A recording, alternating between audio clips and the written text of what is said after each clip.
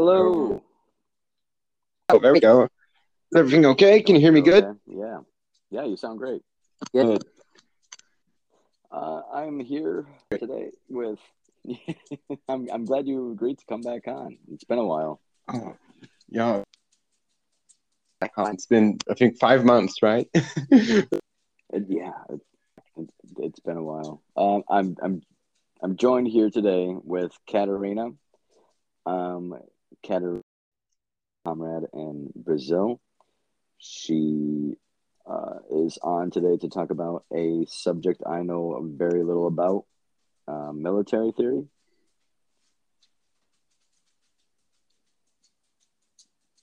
Yes, we can. You want? I'm not the best source. But No, that's fine. We're all learning together. You know. yeah. Could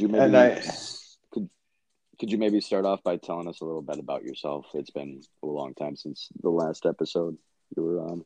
Oh yeah, sure. My name is Catarina, 19 years old. I'm from Brazil. I'm a member of the Brazilian Communist Party, PCB. And that's kind of it. Are you still in school? Oh, gladly. I recently got accepted into the what? The University of. Okay. Oh, to study what? Sorry. I don't. Sorry, my headphone cut out. Excellent. How different is the political science in Brazil compared to the United States? Do you know? Oh, I'm not. But I think in the United States, probably a lot more on how government works. Sure. But that's what I've heard. In Brazil, it has the Constitution and laws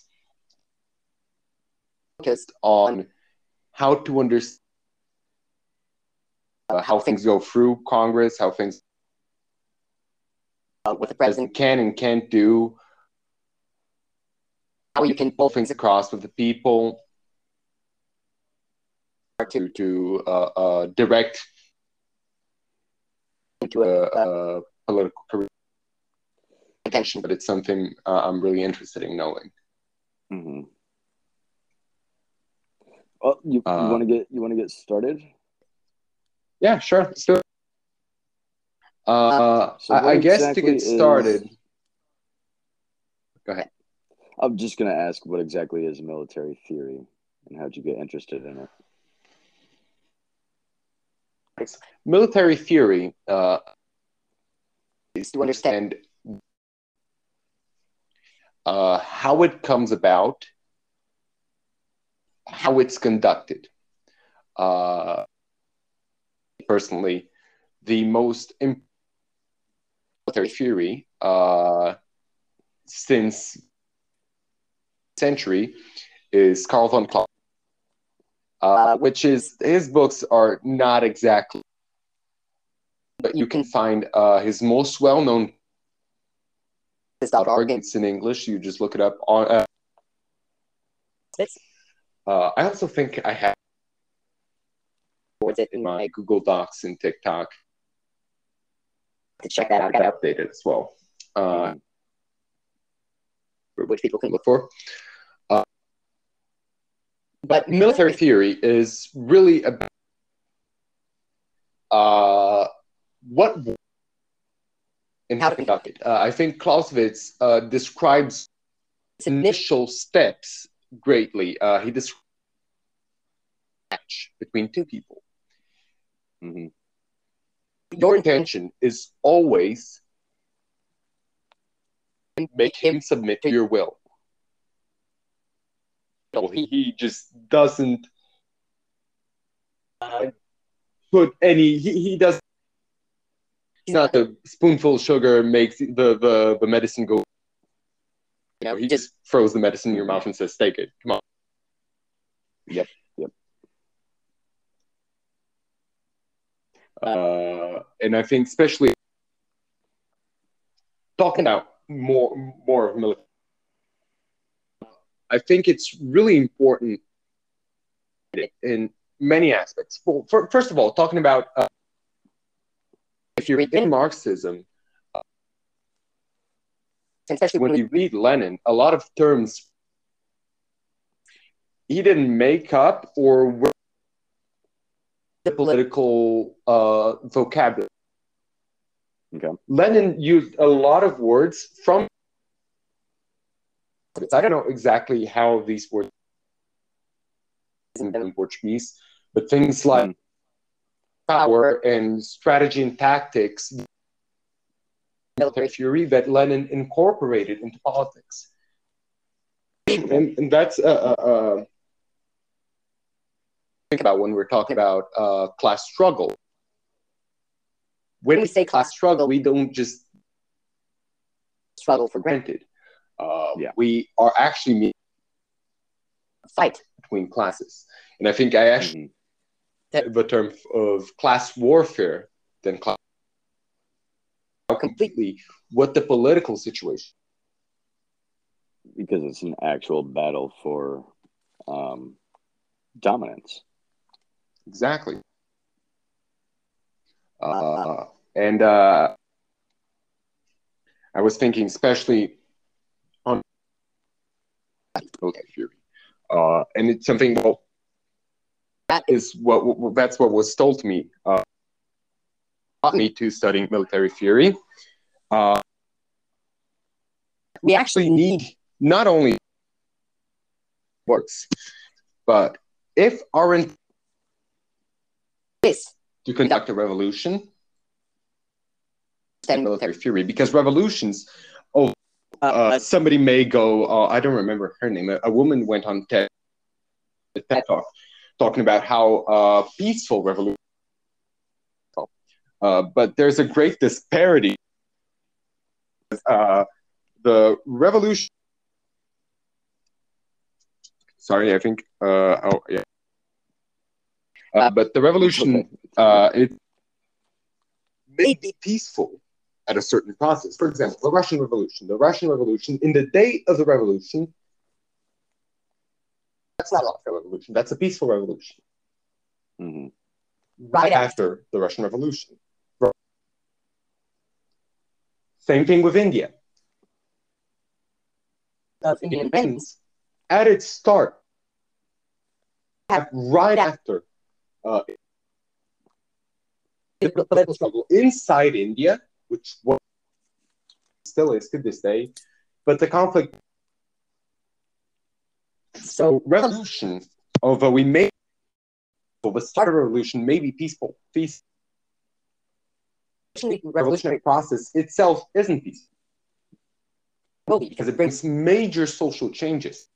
Mm-hmm. That is largely driven by violence. And, well, let me just point out something here that people don't go like, "Oh, but you like violence." I really don't. No, person likes violence or suffering, but I like to be what I call for a pragmatic revolution. That's what I like to call it. Mm-hmm. Dispel any of what a revolution we might, what a revolution might be. A revolution is. Those are the things. We can't change it. We just have to go along. No, and we have to react to the violence of the state as they seek to maintain their legitimacy, and we're witnessing that with continued police crackdowns on dissidents, or the closing of the border and the building of concentration camps, at least here in the States, along with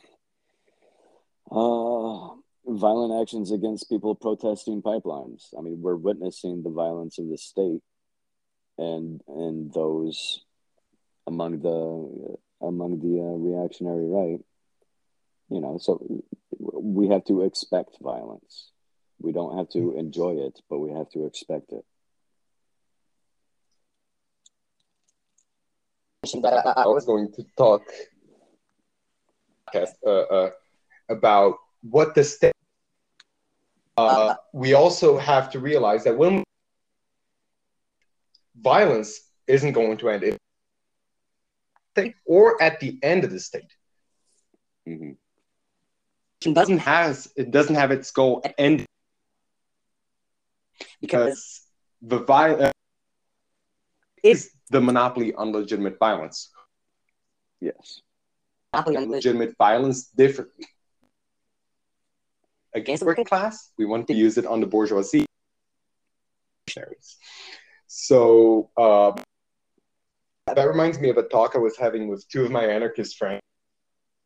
And one of my the state is violence, you know. We don't want to violence straight away. Mm-hmm. Our goal is to use violence against our enemies.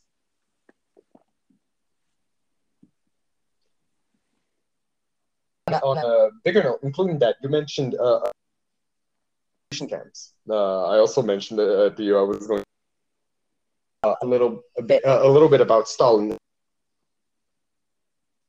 As I said, you know, Clausewitz is help the medicine go down kind of guy. A lot about the use of terror. And also, a thing that we see a lot during the 1920s, it's the Red Terror, and it happened? Mm-hmm. Yeah, sure it did. Yes. When we take into account,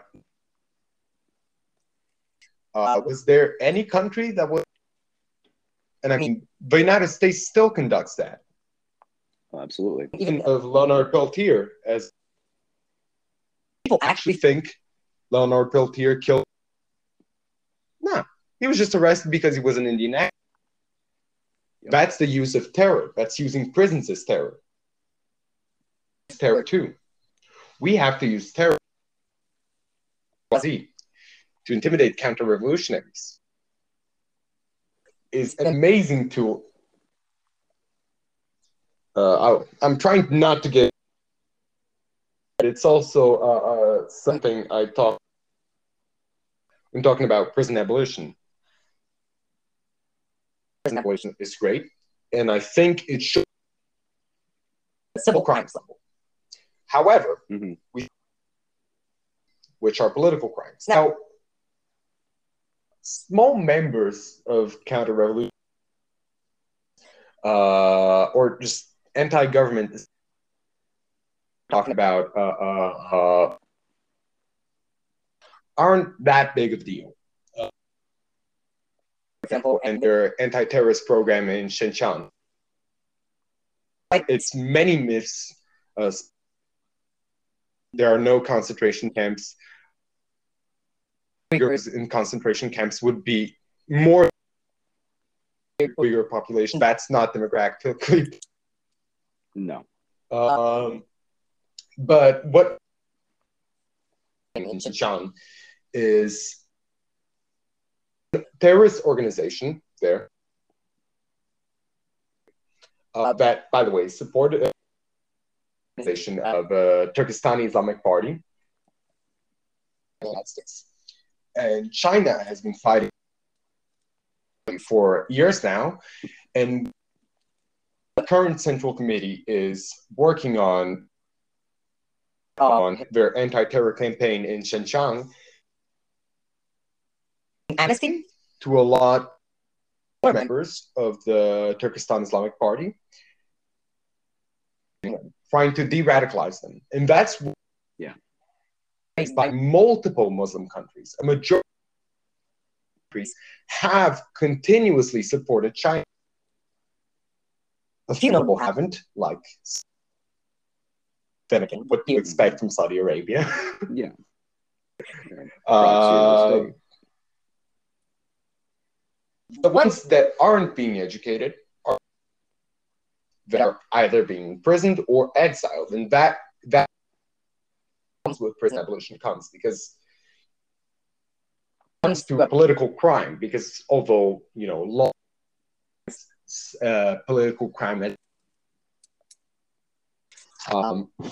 when we're talking about a leader, I personally don't support him being or just being let go. I think prisons in that exist to arrest counter-revolutionary. That is pretty much prison abolition, because it is still terror. Yeah, and we have to recognize who our political enemies are. They're fascists, and they're people who would destroy lives in order to make profits. These aren't just people with a difference of opinion. Those aren't our political enemies. Our political enemies are causing violence and hurting others. As Michael Parenti puts it, right after the revolution, are there going to be civil? Hell no. The fascists are going to prison. No. Yeah. Yeah. What makes? Yeah. Why do we grant clemency to people that want us all dead? And that's actually something that on war, which that special moment really hit me a lot. But he basically turns and says, no clemency in war. Showing enemy is weakening your own position. I don't think, but I also don't completely I think on a more general term, if you let up as a show of mercy, it really in war. But if we're talking about the People's Liberation Army, had mercy towards Japanese, they were well fed, torture were prohibited, execution was, as wasn't a high official in the Japanese Imperial Army. As a common soldier, he couldn't be executed, tortured, and instead what they did to them, assistance to these Japanese, actually contributed a lot to the growth of World War II. A lot of learning from the Chinese Communist Party.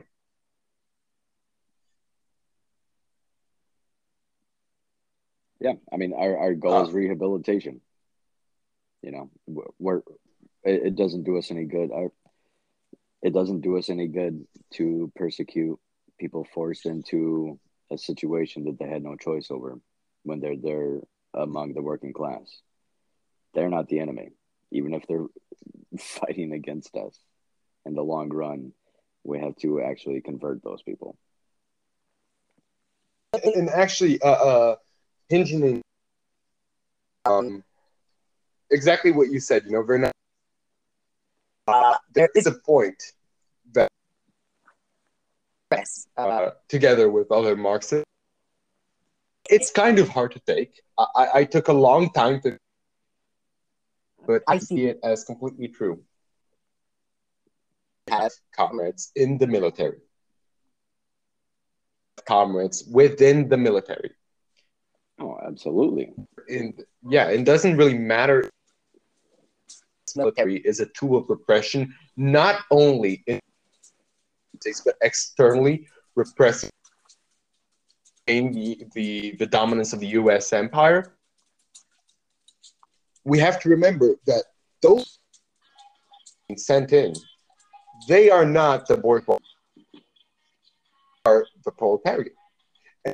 Yeah, When they go in there and they see that's happening, the horrid shit that the United States countries, they don't want to be there. absolutely not. No, the empathy and the morals are beaten out of them until they fall in line. I don't think it's I don't I don't think The it's only case section is in the case of or as the United States government likes to call them, we're just mercenaries. Yeah, absolutely. We can open an exception and say, no, you're a lot of money to kill people, and that's because it's not like you had it's not like you options and you just decided to be a prick. That was your choice. Mm-hmm. Fully. Yeah, like Exactly. I don't see the I don't see any contradiction in supporting soldiers while still um decrying the military and U.S. imperialism. You don't have to you don't have to support both. Mainly because a lot of those soldiers all the U.S. military and U.S. imperialism. Yeah. Also has a really in military strategy. When we're thinking about the common soldiers, the U.S. Army is we need to recognize them. Takes Army as an institution or have our own institution provide us huge tactical insights. For a certain city, let's suppose Rochester in New York. But let's suppose there's a military, and you have like around 2 cars in that military base. That is a tactical insight within. They can know where the arsenal is. Yep. When guards are stationed at certain times, which they are on the military installation, it's almost it's not so access to arms as intelligence, counterintelligence. This is a common tactic of the IRA. They would have informants on the inside, and be able to plot out certain commanders' routines. And it's much the same. Like, I mean, the far right fascists have fully infiltrated every police department. And it's working. It's working fully for them. Yeah, that way they can guarantee inside political movements not arrested, they can ensure there's going to be against their protests. Well, like to call far right actions. What do you call it? Their tantrums. Yeah, tantrums.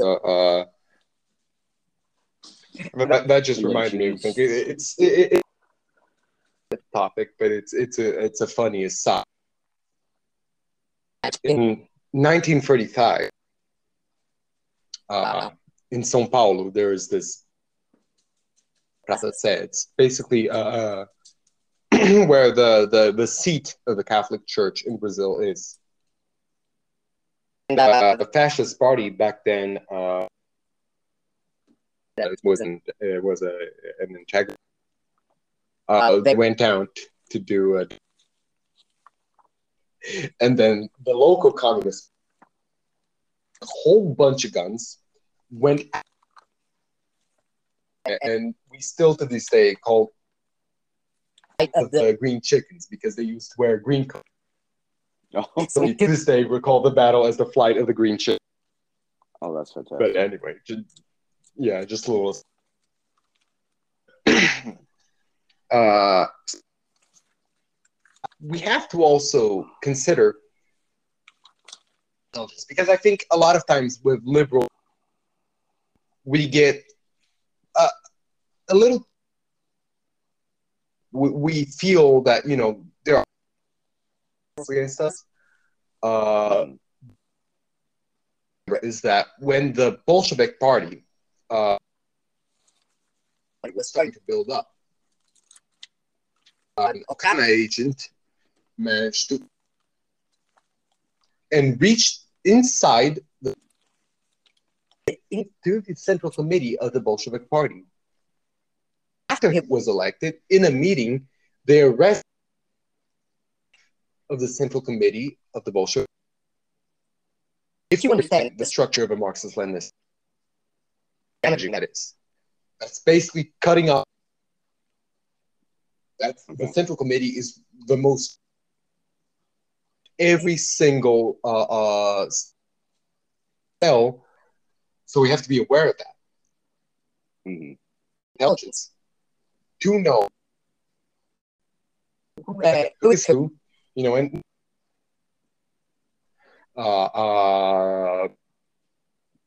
largely, but police.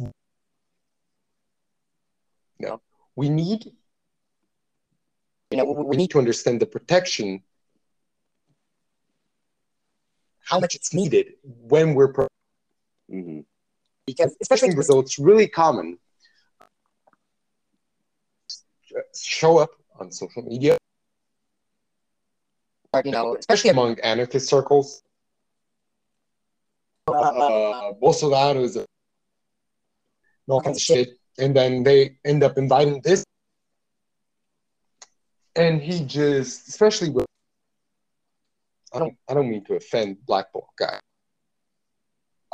When you're going out and breaking a whole lot of shit, you always got to watch out for people who are just sitting back and going, "Get that shit up," because sometimes they can have a hidden camera. That can be an undercover cop just catching you doing a crime. There was a protest in Rio de Janeiro, and there was that exact situation. Guys breaking open a store,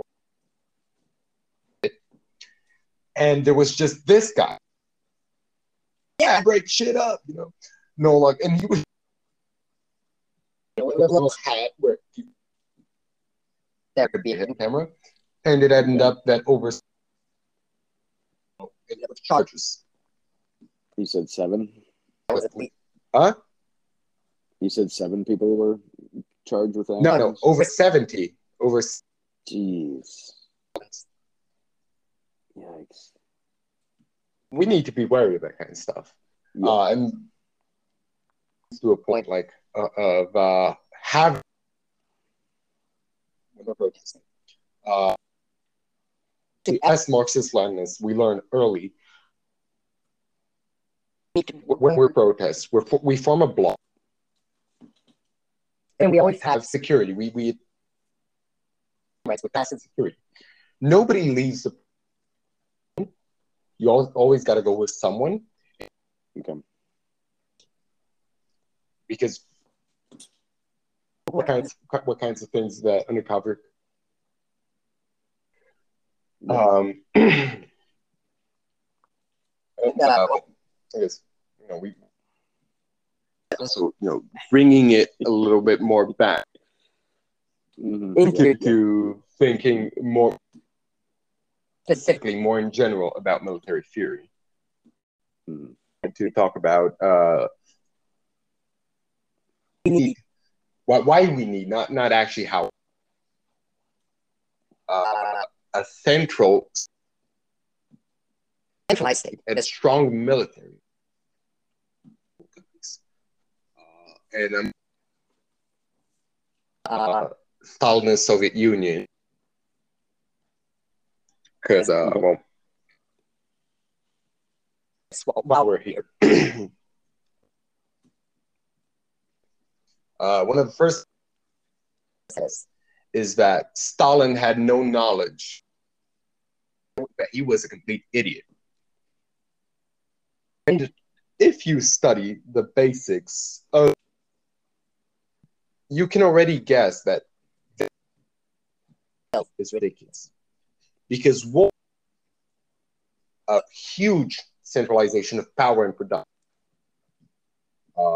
As Clausewitz says, at war, once we enter a state of and let up, we each time exert more power, more force.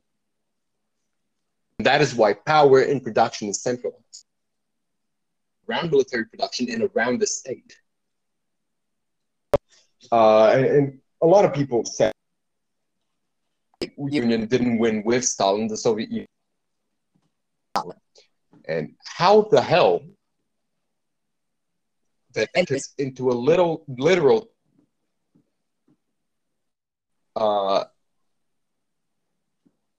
process of centralization of power despite its leader. Yeah. If you study the basics of military theory, you can already see this. Yeah. And as you go further into Stalin had an amazing, I would say, he, with the title of best general in the Soviet Union, they were both brilliant military minds. Trotsky was definitely the better. After all, Trotsky was the commander of the Red Army. He was the Red Army, but during the Great Patriotic, actually proved himself to be an equal. And people ask how the German invasion, and how it advanced so much, near defeat to the Soviet Union. If you understand what Blitzkrieg, Stalin's military thinking, you can see that not true. Stalin was to retreat and build a great military around the Volga, where they could defend and overstretch the German army. Because of Blitzkrieg, that you can know, is that literally translates, I don't know how it would be which would be thunder war, I guess. Basically a war of thunder. A real quick war. Mm-hmm. And the thing, when you study Blitzkrieg, you understand why it's called that. Because it happens quickly. Blitzkrieg not sustain a prolonged war. Theory needs to win really. That's how they won in France. Mm-hmm. A week. That's how they won. Of their military fury, well, it was the military that they went so quick. German military fury went that fast. Otherwise, they wouldn't win the war. And they Stalin were not prepared for a prolonged war. Yeah, they couldn't prolonged war. And Stalin understood that they couldn't sustain. So what he did was put small regiments to confront the Germans at the start of the war. Instead, never intending to actually stop them. Especially because it wasn't really, not only violent, but it wasn't really the best for them to stop them. If they let the Germans reach all the way, the German army would be extremely stretched. And that's when the German desperation. Even in Dominic, Stalin critiquing history of the Black Legend, he puts, when he's talking about World War II, from Goebbels' diary. At the beginning, he goes, first month of the war, he goes, However, not as fast as we predict. No matter, we shall defeat the Soviet Union. Each month, each time, less optimistic about the war up until since the war has started, and we have underestimated the Soviet Union. You can see the sheer terror because they can't pay. The Volga was the last Soviet line of defense. Get past this, and not only on the more military sense of the war, but where economic state mind what it's in is how Stalin moved a lot of the industry out of Ukraine, out of the outskirts of Moscow, because he knew the German army wouldn't get. The war was over already. They had the Union, but they wouldn't. The Urals weren't comparatively from the Volga. They could transport weapons really well. So when you have the military industry front, but which you can transport them to the front, they had a constant supply of the weapons, of aircraft, and the Germans, mean, overextended. The army wasn't supposed to be held off by the Red Army. In the process of conquering all the territory they had conquered from the Soviet Union, had completely destroyed the infrastructure, which their line of supply, because that's also part of Blitz. Destroy lines of supply, destroy everything, mass. They really damaged their own lines of supply. Yeah. So the German army couldn't hold out. That situation, and that's why towards 1940, it's this crisis where the only orders they give is attack, and the Germans commander are like, we can't attack. We don't. Our tanks don't have any fuel. We can't get it repaired. And the German high command, you don't have any other option. Yeah. Otherwise, we're gonna fucking. And that's also becomes this huge during the war, and also on Stalingrad. It was so important because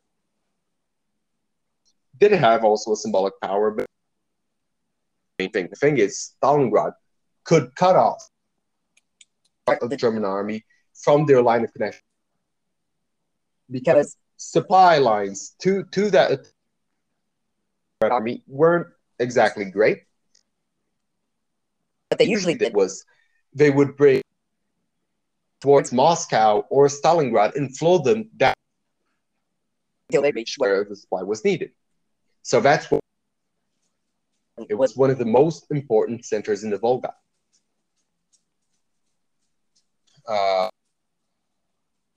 We talked a lot about that. But also, the whole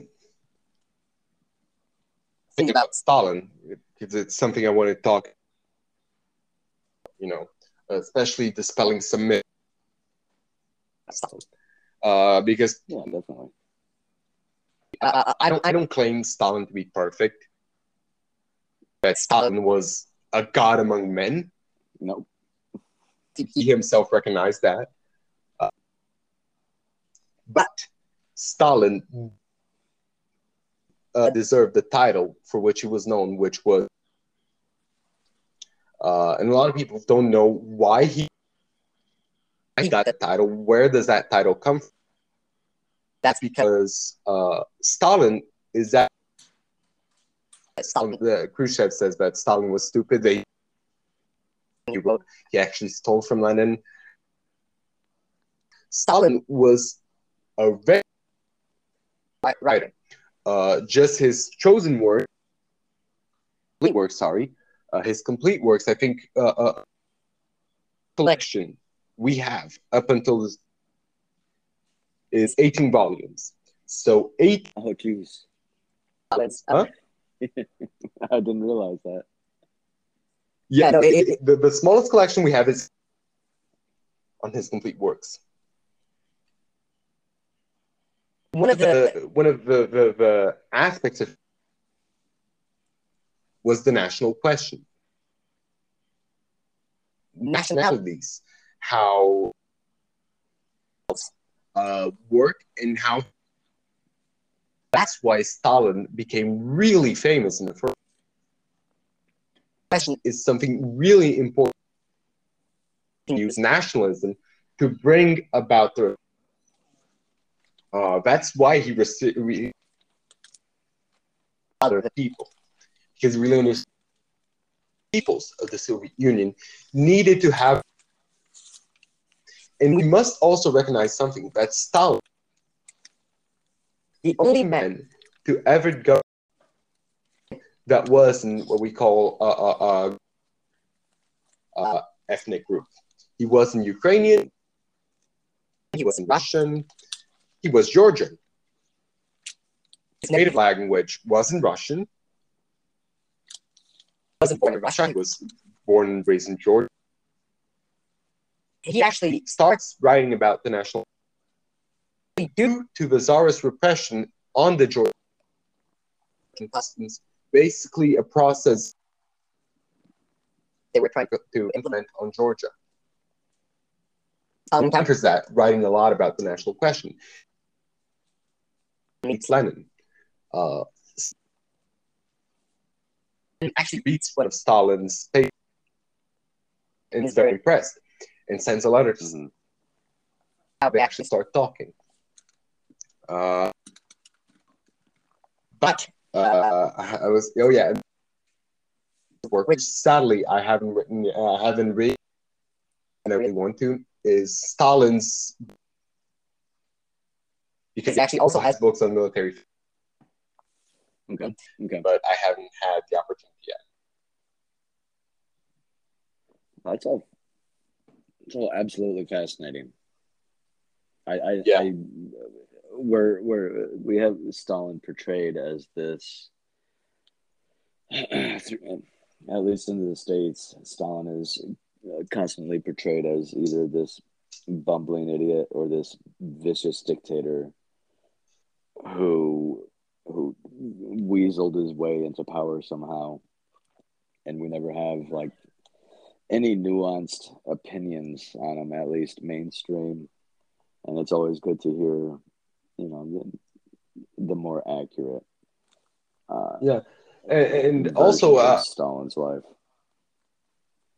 Some people that I don't shy away from that. I really like Stalin. Mm-hmm. Stalin also, I will say, Khrushchev in that position of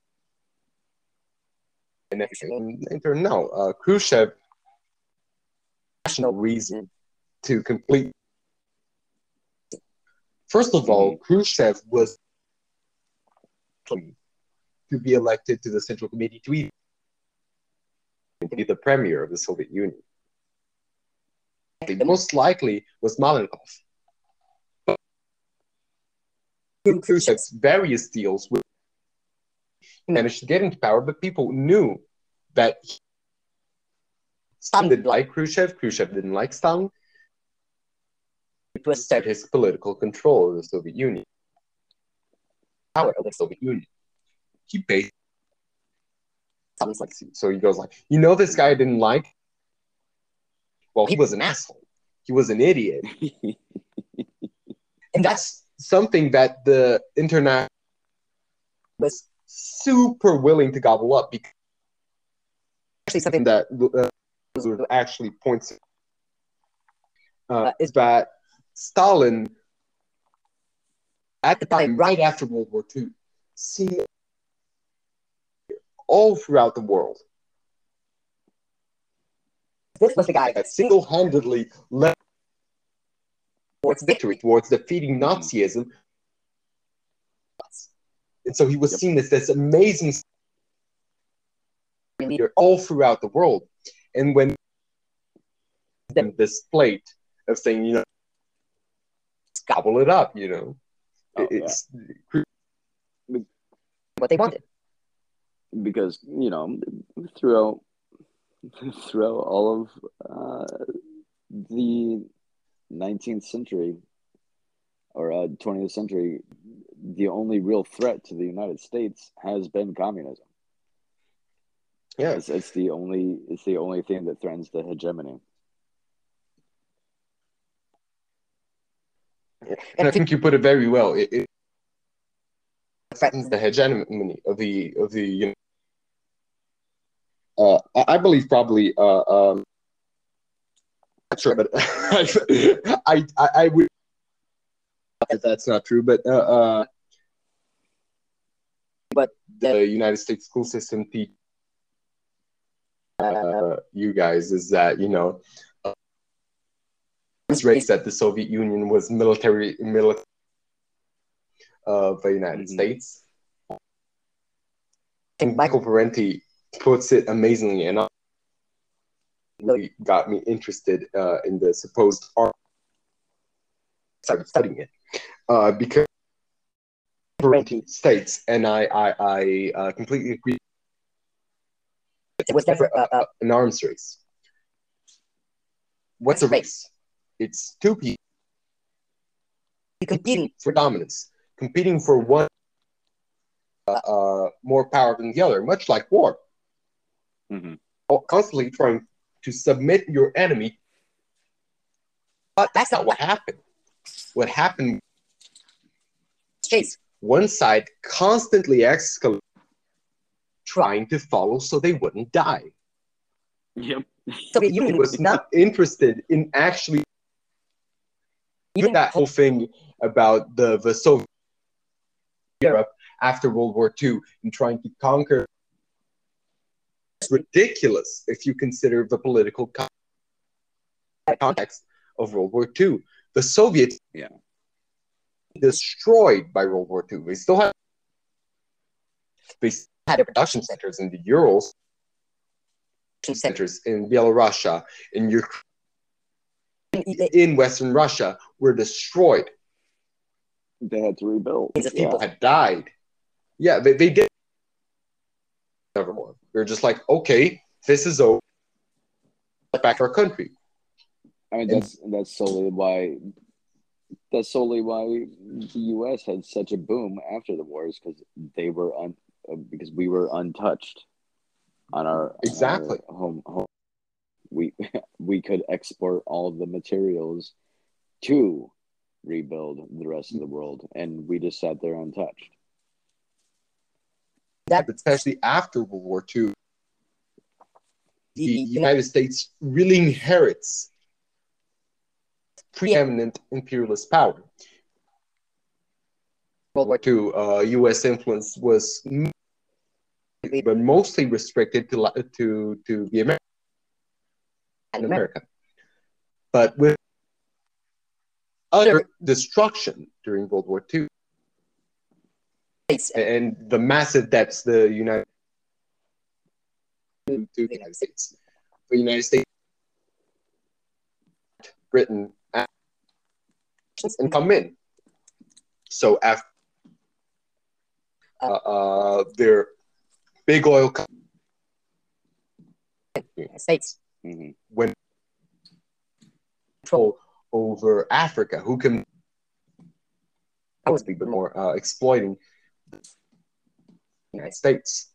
So the United States also inherit not only is benefited damaged by war, but they also inherit all the countries that had been damaged by the war. Meanwhile, the Soviet Union was completely destroyed. That's, I think, what really shows the whole thing about, oh, Japan wouldn't survive a lot of civilians. That's not true.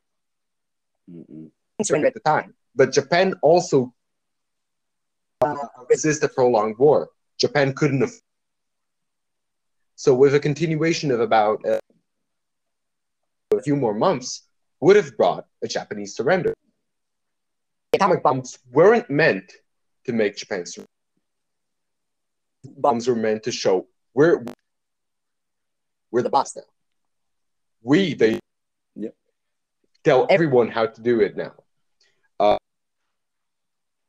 Also had to develop a bomb because they were like, oh hell no. Yeah. What to do. And that's why the DPRK has to.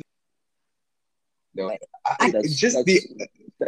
that's why Iran has to pursue a nuclear program, and that's why Gaddafi. Exactly. I mean, everybody watched Gaddafi give up his programs, his weaponry, and then what happened to him? We all witnessed him get invaded and brutalized and sodomized on camera. And then what's that going to tell the rest of the world? Yeah, comply with us. Give up your nuclear weapons. The U.S. has your best interests at heart. Aye. I think it's propaganda, even among the leftists. Even leftists spread about the. I don't know how it is in America, but here in Brazil, saying the most stupid things that you can only choose one free set of haircuts to wear. It's true. That is not possible. How are you? Nothing you can implement legally. Everyone with different haircuts. Yeah, even logistically, there's only so much pressure you can put on a population before it pushes back, and it's racist also to assume that people in a separate part of the country are just naturally docile like that. They're just naturally gonna submit to that kind of brutality. I was going to exactly point this out, because a deep racism, like, we and liberate those poor people and sit. It's some real colonial shit. Oh yeah, it's the case everywhere that we've chosen to invade and subjugate. It's always some liberal pretext of setting them free or giving them some obscure nonsense. But it all just boils down to excuses. Getting on another tangent.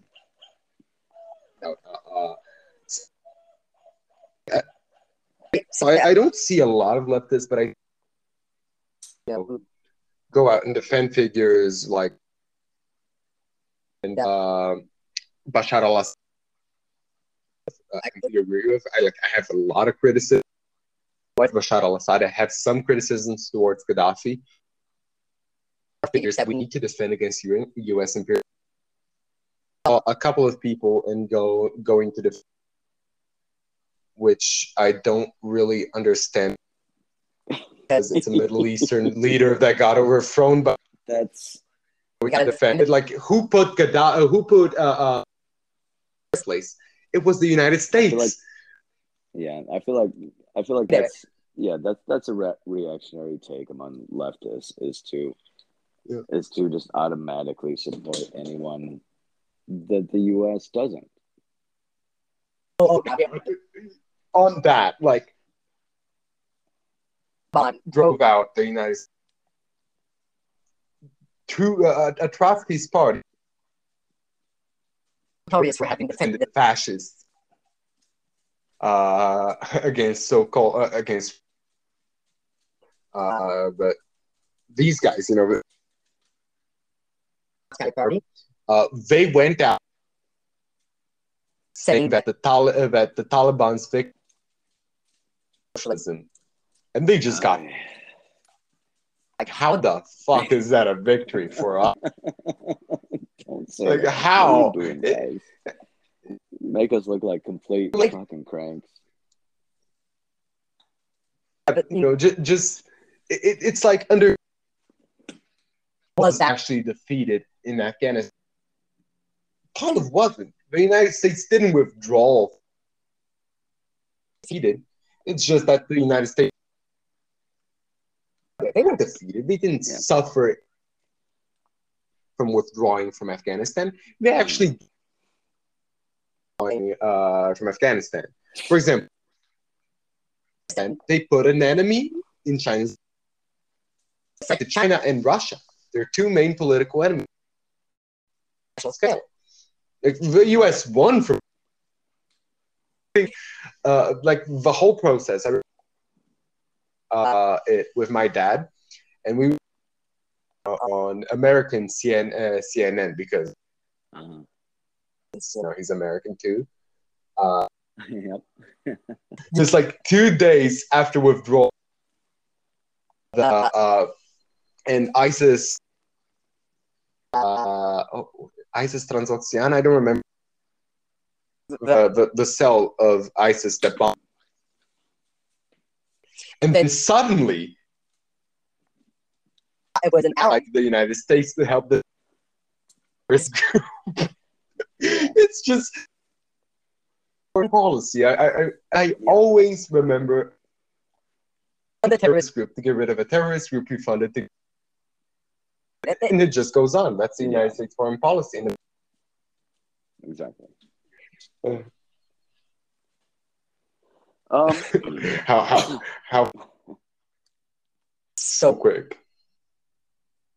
Yeah, but that's just the nature of imperialism and of wanting certain control over certain resources. You're gonna make the choice to either support or not support whatever gets you what you want, and civilians be damned. We're coming up on an hour. I know it's real late for you there. Is there anything you want to plug or tell us how to find you online, or anything you want to tell the people listening? I don't really post. I believe my ad's probably gonna be on. Yeah. You can follow me, and I'll probably link it up with my Instagram. On my TikTok bio, I have. I'm gonna. But there I have a lot of sources on where people can find things that I sometimes things that I don't really talk about, but it's good to have there. Actually, you can find two out of today war Marxist.org, and I have is Stalin and Critique of a Black Legend. Okay. If there are any Brazilians who speak English, there'll be a couple of my friends watching this. In my docs file, I also these texts on Marxism. And I guess the last thing is link my TikTok. It's not linked yet, but I'm going to link them. And you can DM me asking for suggestions on books. And if I don't have any suggestions, read people who have on certain topics and can recommend you books and texts. Yeah, reach them if you need knowledge on anything involving communism or imperialism or revolution. She knows what she's talking about. I highly recommend you joining her. And one last bit I would like to for everyone watching this is organize yourselves. But that's not what I'm talking about. I mean, be it in political organization, movement, whatever it is, please, because that's also I stress. We can only capitalism and imperialism with the working class. Those institutions, ideologies, when we are and we have a good plan. Please, if you're not, stress your time too much, which I know can have this party. Sometimes I'm dying to do, but if you have free time, you really want to, please get organized. I do not know a lot of people, as we were talking about the CPUSA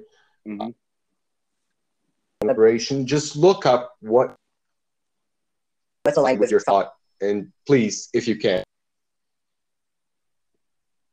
Fantastic message. I agree wholeheartedly.